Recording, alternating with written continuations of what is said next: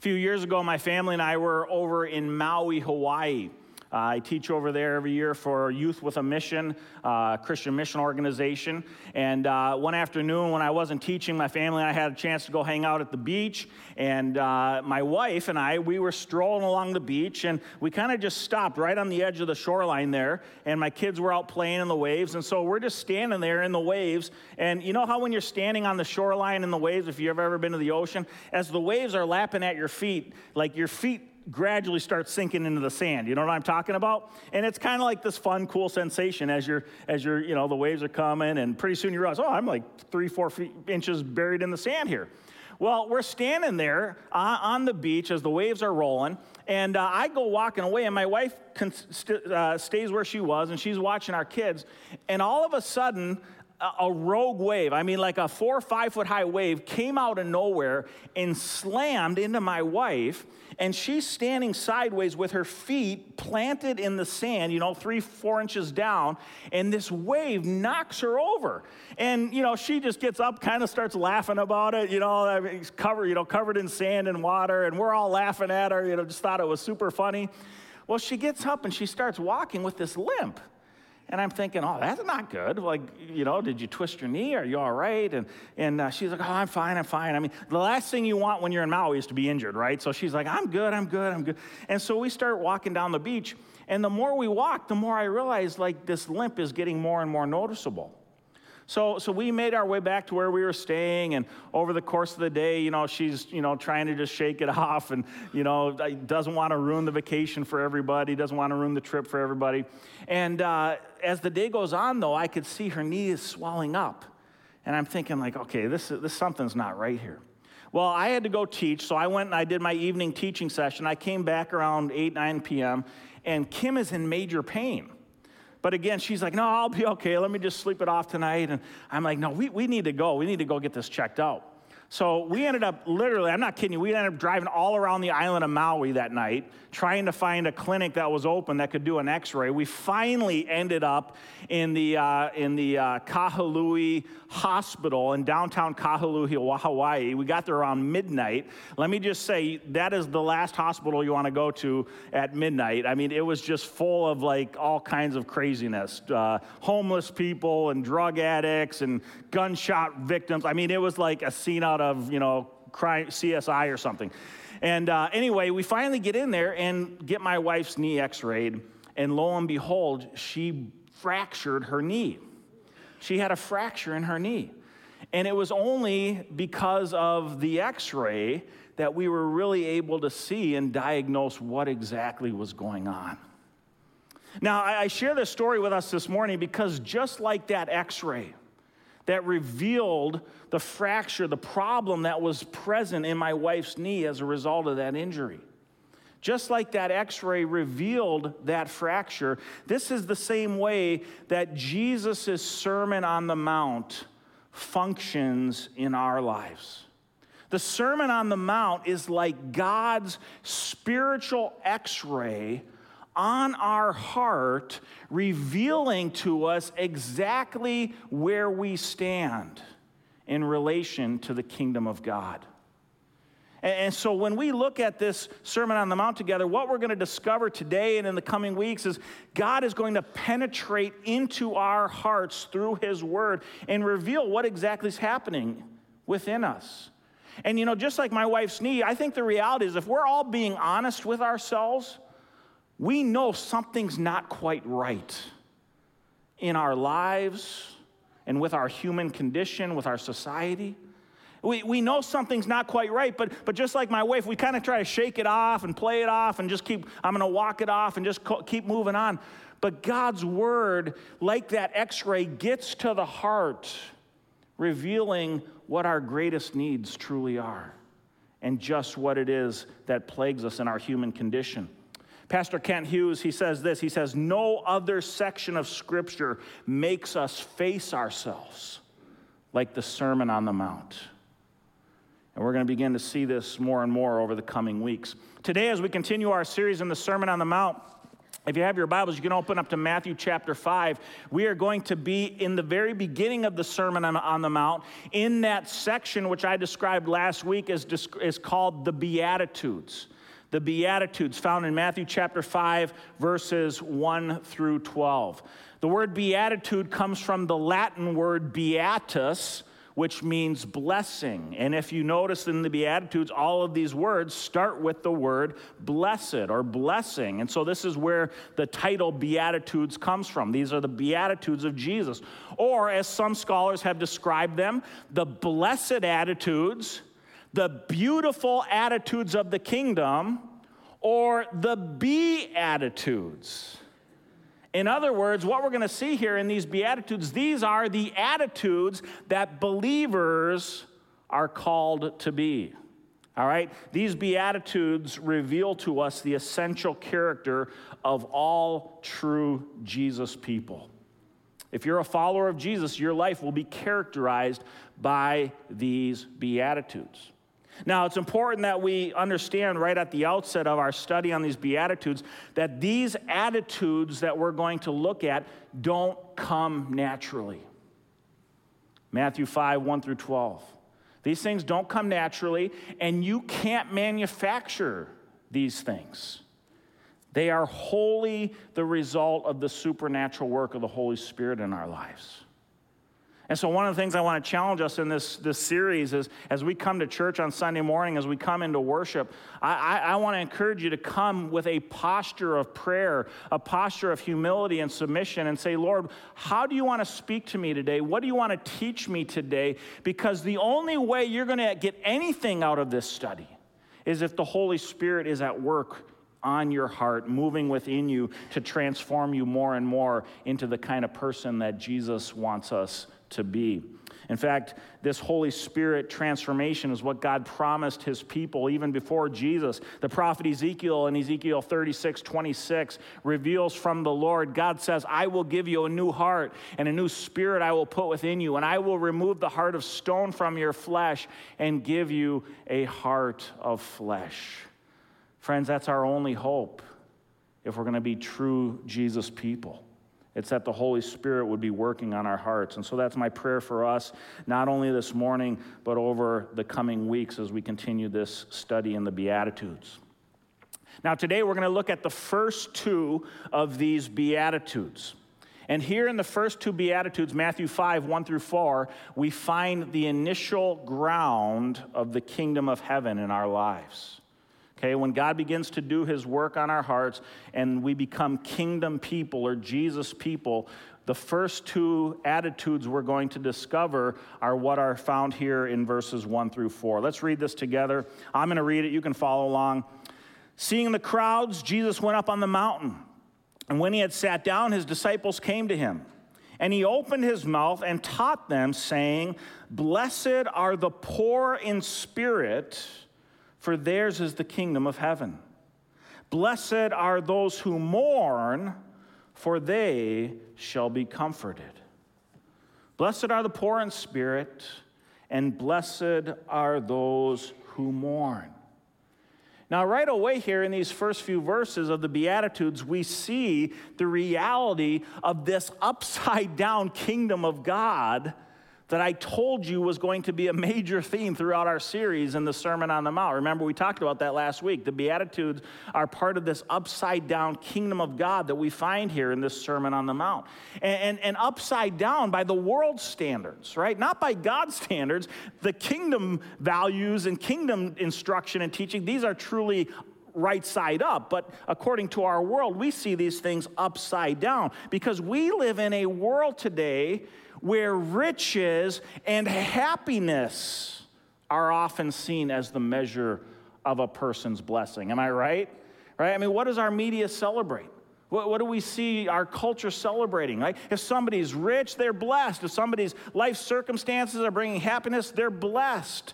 But here, Jesus says it is the poor in spirit and those who mourn who are truly blessed. Now, you might be thinking, that doesn't sound right. I mean, like, how can that be, right?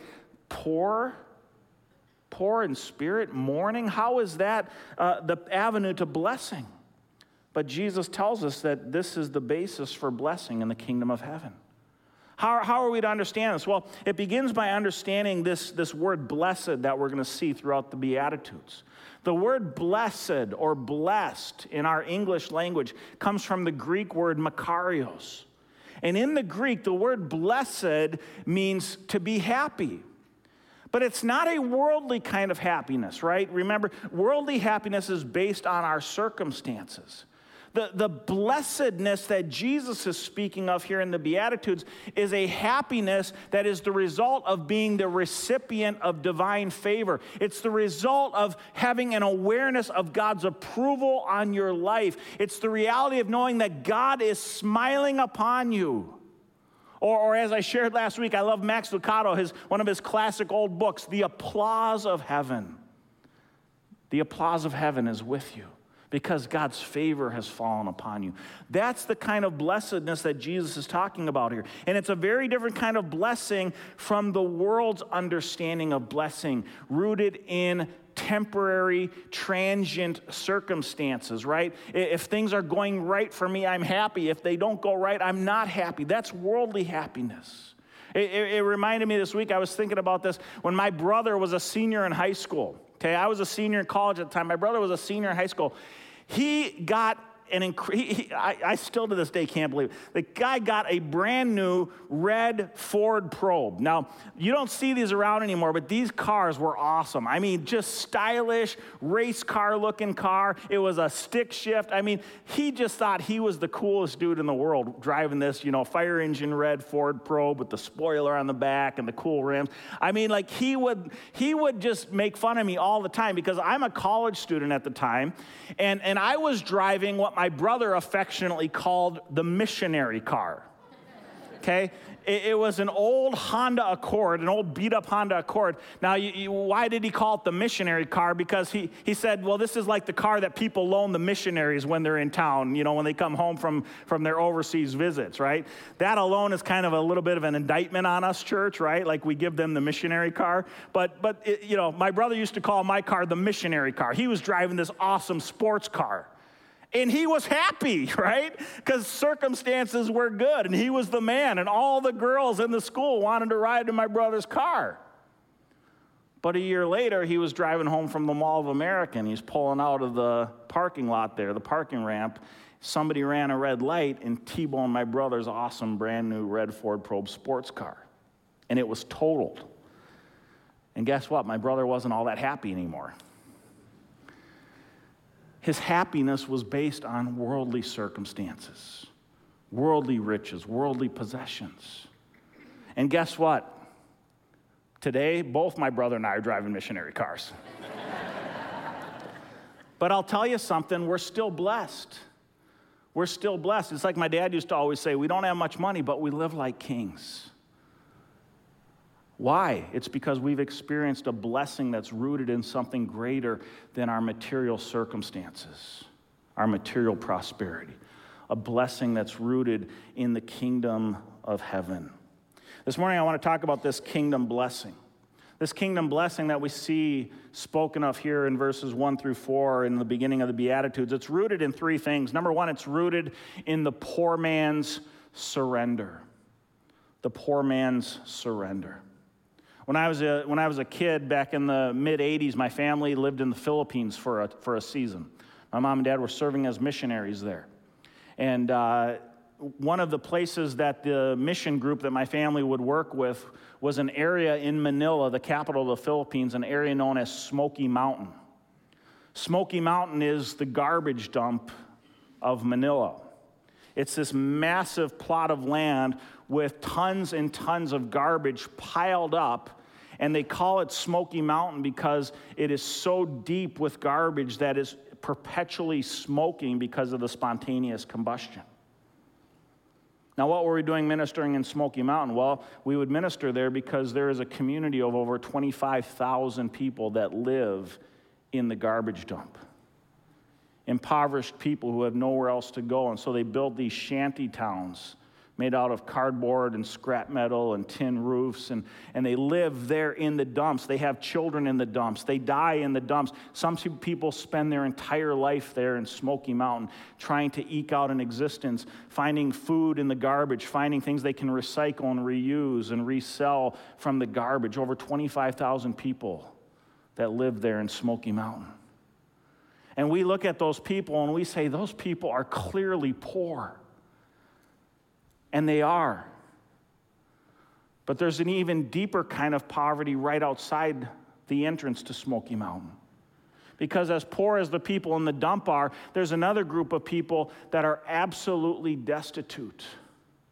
These are people with physical disabilities and infirmities and diseases that don't have the means to rummage through the garbage to provide sustenance for themselves. And so every day, their family members and their friends will cart them outside to the entrance of Smoky Mountain, where they will sit on the side of the road of the busy streets of Manila, begging for somebody to give them some money or give them some food, because they have no means of taking care of themselves. And it is this second kind of poor that Jesus is talking about here in this first beatitude. The word poor that Jesus uses here for poor in spirit is the Greek word tokos, and it refers to somebody who is inferior in society. It refers to somebody who is absolutely destitute, or somebody who is dependent upon begging just to survive. This is the poverty that Jesus is talking about when he says, "Blessed are the poor in spirit." It's the person who recognizes that they have absolutely nothing of worth to offer a perfect, holy Creator God. Martin Lloyd-Jones, in his classic commentary on the Sermon on the Mount, he says, "It is just this tremendous awareness of our utter nothingness as we come face to face with a holy God. We are inferior, we are destitute, we are beggarly. What on earth are we going to offer such an incredible God?" One Bible translation of this first beatitude says this: "Blessed are those who realize that they have nothing within themselves to commend them to God, for theirs is the kingdom of heaven." Now, it's important to understand this morning, friends, that there are all kinds of spiritual poverty. There's a variety of types of spiritual poverty, but there's only one form of spiritual poverty that leads to salvation. You can be spiritually poor, and the reality is you can completely miss out on the kingdom of heaven. The Bible talks about a number of kinds of spiritual poverty that don't save. There's three that I want to highlight this morning. The first of the kinds of spiritual poverty that don't save anyone is what I call the plentiful poor. These are people who are poor, spiritually poor, but they don't know it. They actually think they're rich in the eyes of God.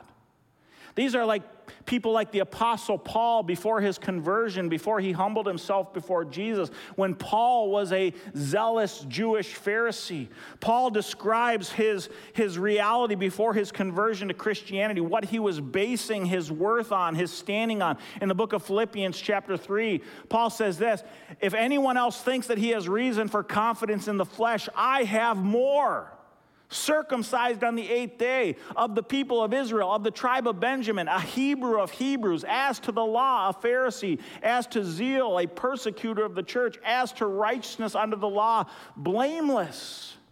Paul used to base all of his value in the eyes of God upon the spiritual things he had done. But when Paul was broken before Jesus and recognized his spiritual poverty, in the very next breath, Paul goes on to say, "Oh, wretched man that I am." Paul goes on to say, "All of this I now count as loss," because he came to recognize that the reality was, in spite of all of his good works and all of his religious deeds, he was spiritually poor. It reminds me of Jesus' words to the church in Laodicea in Revelation chapter 3. Jesus says to this church, "For you say, I am rich, I have prospered, I need nothing," not realizing that you are wretched, pitiable, poor, blind, and naked. Here was this church that thought they had it all together, that they were honoring the Lord, that they were doing all of these good works. But Jesus says, you are spiritually poor, and you don't even realize it.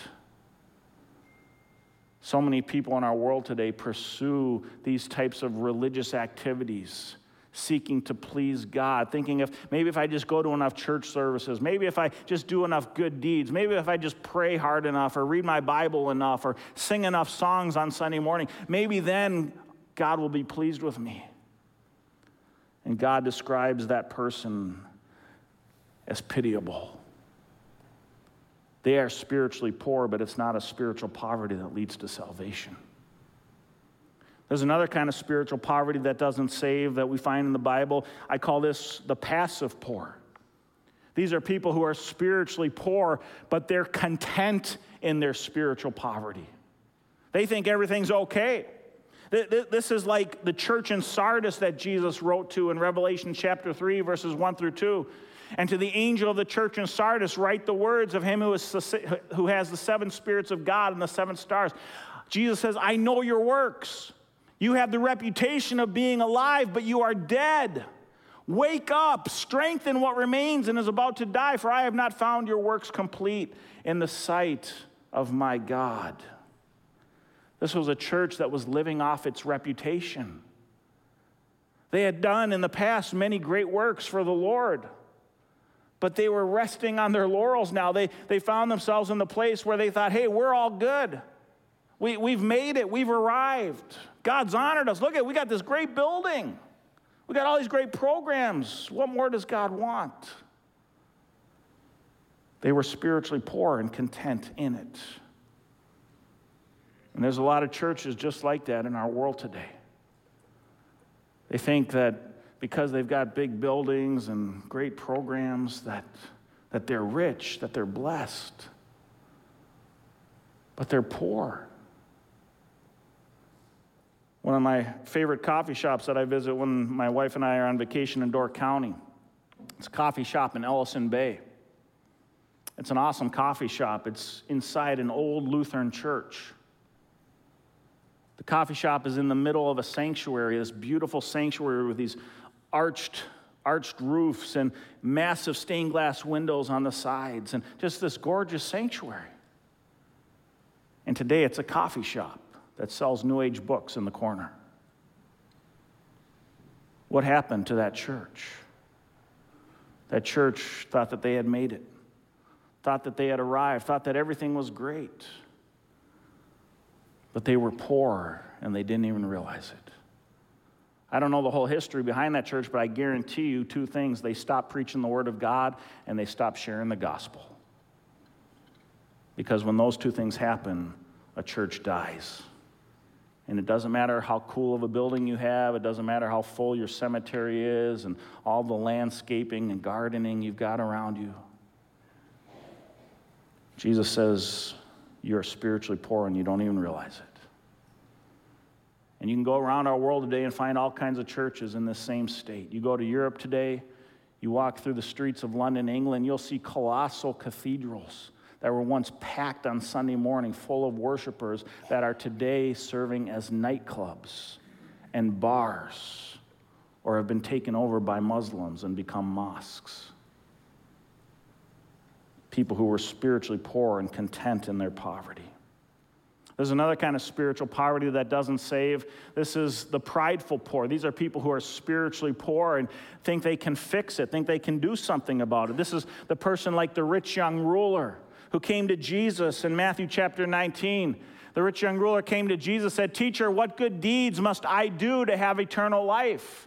And he said to him, "Why do you ask me about what is good? There's only one who is good. If you would enter life, keep the commandments." He said to him, "Which ones?" And Jesus said, "You shall not murder, you shall not commit adultery, you shall not steal, you shall not bear false witness, honor your father and mother, and you shall love your neighbor as yourself." The young man said to Jesus, "All these I have kept. What do I still lack? What more do I need to do?" Jesus said to him, if you would be perfect, go sell what you possess and give to the poor, and you will have treasure in heaven, and come and follow me. But when the young man heard this, he went away sorrowful because he had great possessions. This man was spiritually poor, but he thought there was something he could do about it. Jesus, what more do I need to do to be saved?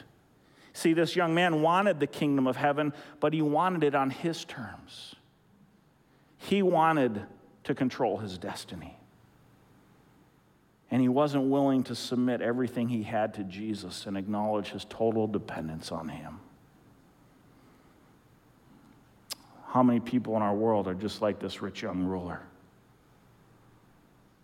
God, I'm willing to do anything. Give me the right program. Give me the right to-do list. Give me the right tasks. But Jesus, don't ask me to surrender my heart to you. Don't ask me to put you on the throne of my heart. Don't ask me to give up what is most precious to you, Jesus. And they're spiritually poor as a result. You know, you look at this list of these three things, the prideful poor, the passive poor, the plentiful poor. One of the things you quickly discover here is these aren't Beatitudes, these are me attitudes. People who are spiritually poor and thus will miss out on the kingdom of heaven. But there's a spiritual poverty that does save. The spiritual poverty that does save is what Jesus talked about, what I described earlier, the pitiful poor, those who are poor and desperately so. These are the Greek word, the tokos poor, the inferior, the destitute, the beggarly. These are the people like Israel in Exodus 20:18 and 19, where they stood before the holy God of Israel who descended upon Mount Sinai in all of his awesome, fearsome holiness. And after God speaks to Israel, Israel says to Moses, Moses, you speak to us. Don't let us hear from the Lord anymore, because if he continues to speak to us, we're going to die. Because they were so terrified by the awesome holiness of God standing in his presence. The spiritually poor are the people like Isaiah in Isaiah chapter 6, 1 through 5. Isaiah is given this vision of the throne room of heaven, and he sees God in all of his awesomeness and all of his splendor and all of his glory. And Isaiah says, woe is me, for I am lost. I am a man of unclean lips, for my eyes have seen the King, the Lord of hosts.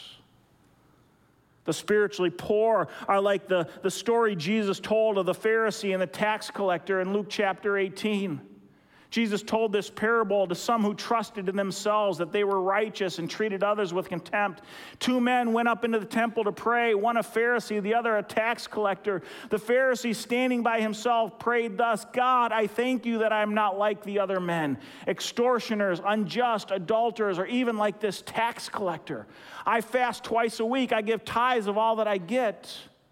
But the tax collector, standing far off, would not even lift up his eyes to heaven, but beat his breast, saying, God, be merciful to me, because I'm a sinner.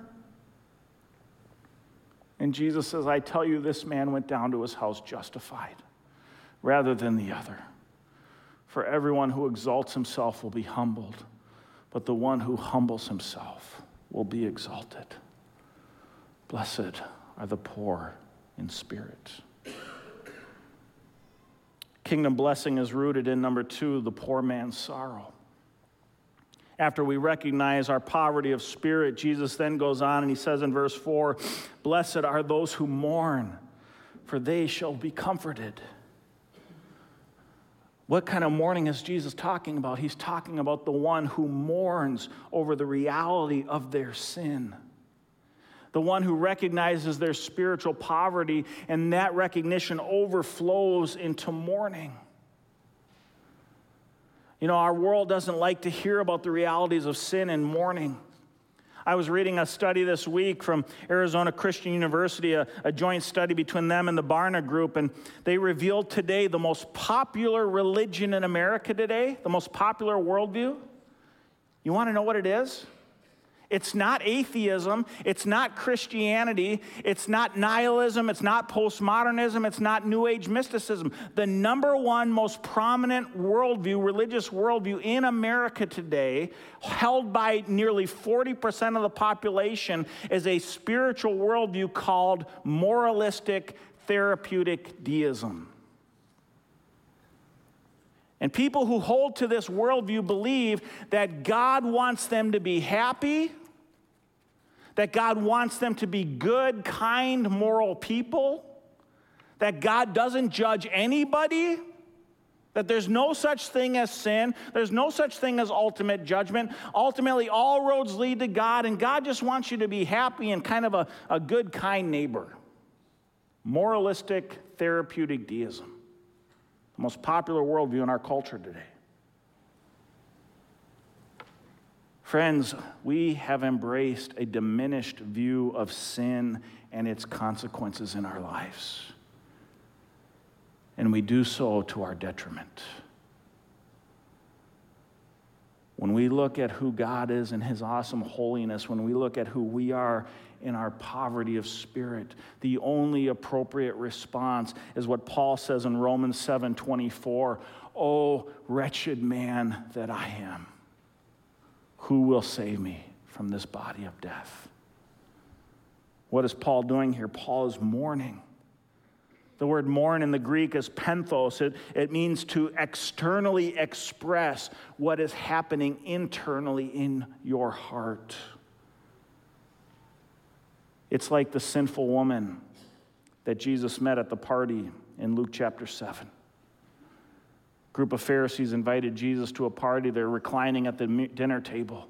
In those days, they would eat lying down sideways, and so Jesus' feet would have been out behind him as he reclined on the table while they were eating. And a sinful woman from the village heard that Jesus was there. She had obviously heard his message before, maybe even heard the Sermon on the Mount, maybe even heard the message of those who are poor in spirit and those who mourn. And this sinful woman bursts into the party, and as she comes and sees Jesus, the holy God in flesh, in person, she can't help but overflow with tears as a result of her recognition of her own spiritual poverty. And she starts weeping tears on the feet of Jesus.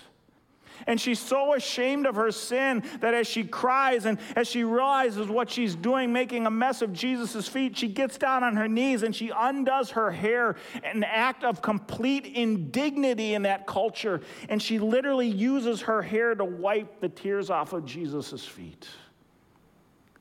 And then she anoints his feet with oil, with perfume, because she was broken and poor and mourning the reality of her sin. Martin Lloyd-Jones says, "If we truly mourn, we shall rejoice. We shall be made happy. We shall be comforted. For it is when a man sees himself in this unutterable hopelessness that the Holy Spirit reveals unto him the Lord Jesus Christ as his perfect satisfaction. Through the Spirit, he sees that Christ has died for his sins and is standing as his advocate in the presence of God. He sees him, the perfect provision that God has made, and immediately he is comforted." That is the astounding thing about the Christian life. Your great sorrow leads to joy, and without the sorrow, there is no joy. And here is where we see the poor man's salvation. Jesus says, "Blessed are the poor in spirit, for theirs is the kingdom of heaven. Blessed are those who mourn, for they shall be comforted." Kingdom and comfort is what Jesus offers. And so this morning, I want to challenge each of you here today. Where do you stand? As this word penetrates your heart, as the spiritual x-ray of the Sermon on the Mount penetrates your heart, and Jesus says, no one enters the kingdom of heaven unless they're poor in spirit. And no one will experience the comfort, the blessing of God unless they mourn over their sin. But today, Jesus says, all who call on me shall be saved. And so, friends, as you examine your own heart this morning, I pray that if the Holy Spirit is convicting you today, that you, just like that sinful woman, might humble yourself before Jesus and kneel at his feet in a beggarly, mournful spirit and say, Jesus, you are my only hope. Let's close in prayer. Heavenly Father, we just thank you so much for your amazing grace. As we recognize our absolute and utter dependence upon you, in light of our sin, in light of our rebellion, in light of our brokenness, Lord, we know there is nothing in us by which we can save ourselves.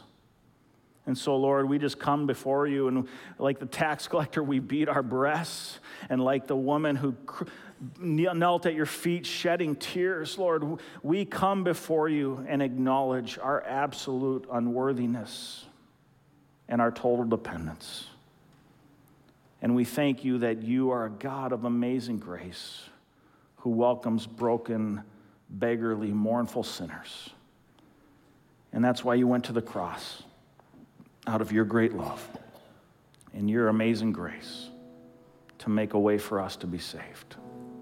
Jesus, if there's anybody here this morning who's never embraced that amazing grace, I pray that even right now, they might just humble their hearts before you and say, Jesus, come into my life.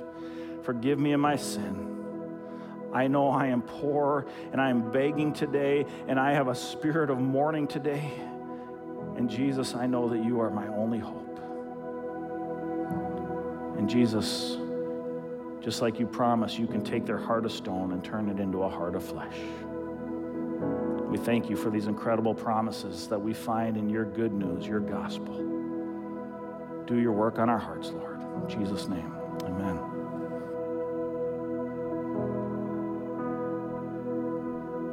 Let's stand and let's sing this together in response to the Lord.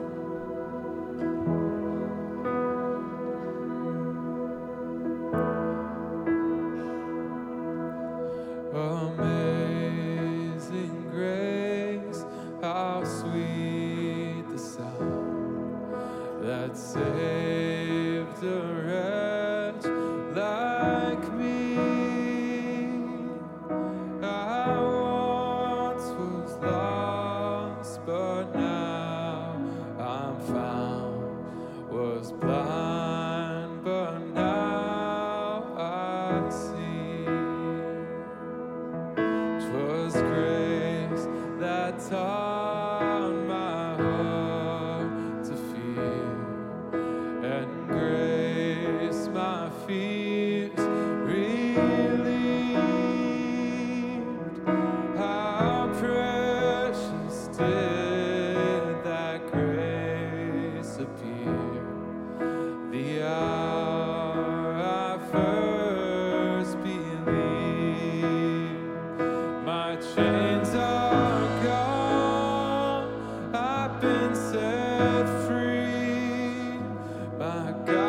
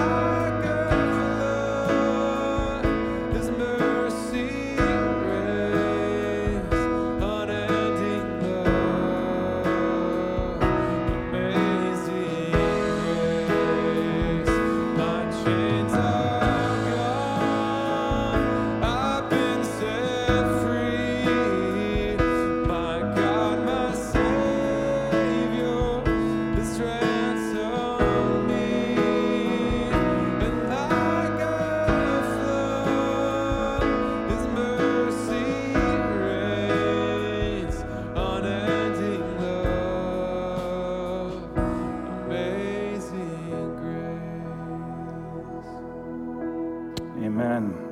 Thank you, Jesus. I want to leave you with these words from Revelation chapter 1, verse 5 and 6. Now to him who loves us and has freed us from our sins by his blood and made us a kingdom, priest to his God and Father, to him be glory and dominion forever and ever. And all God's people said, amen. God bless you, friends, and have a great week. Hey, friends, thanks for joining us online today. If you have further questions, are in need of prayer, or would like to give financially to the ministries of Lakes Free Church, I encourage you to visit our website, lakesfree.org. There you'll also find information regarding our upcoming events. You can access all of our past sermon series, along with a host of other valuable resources. If you're in the area, we'd love to have you join us in person for one of our Sunday services or other events. We'd love to meet you. Thanks again for joining us, and may God bless you.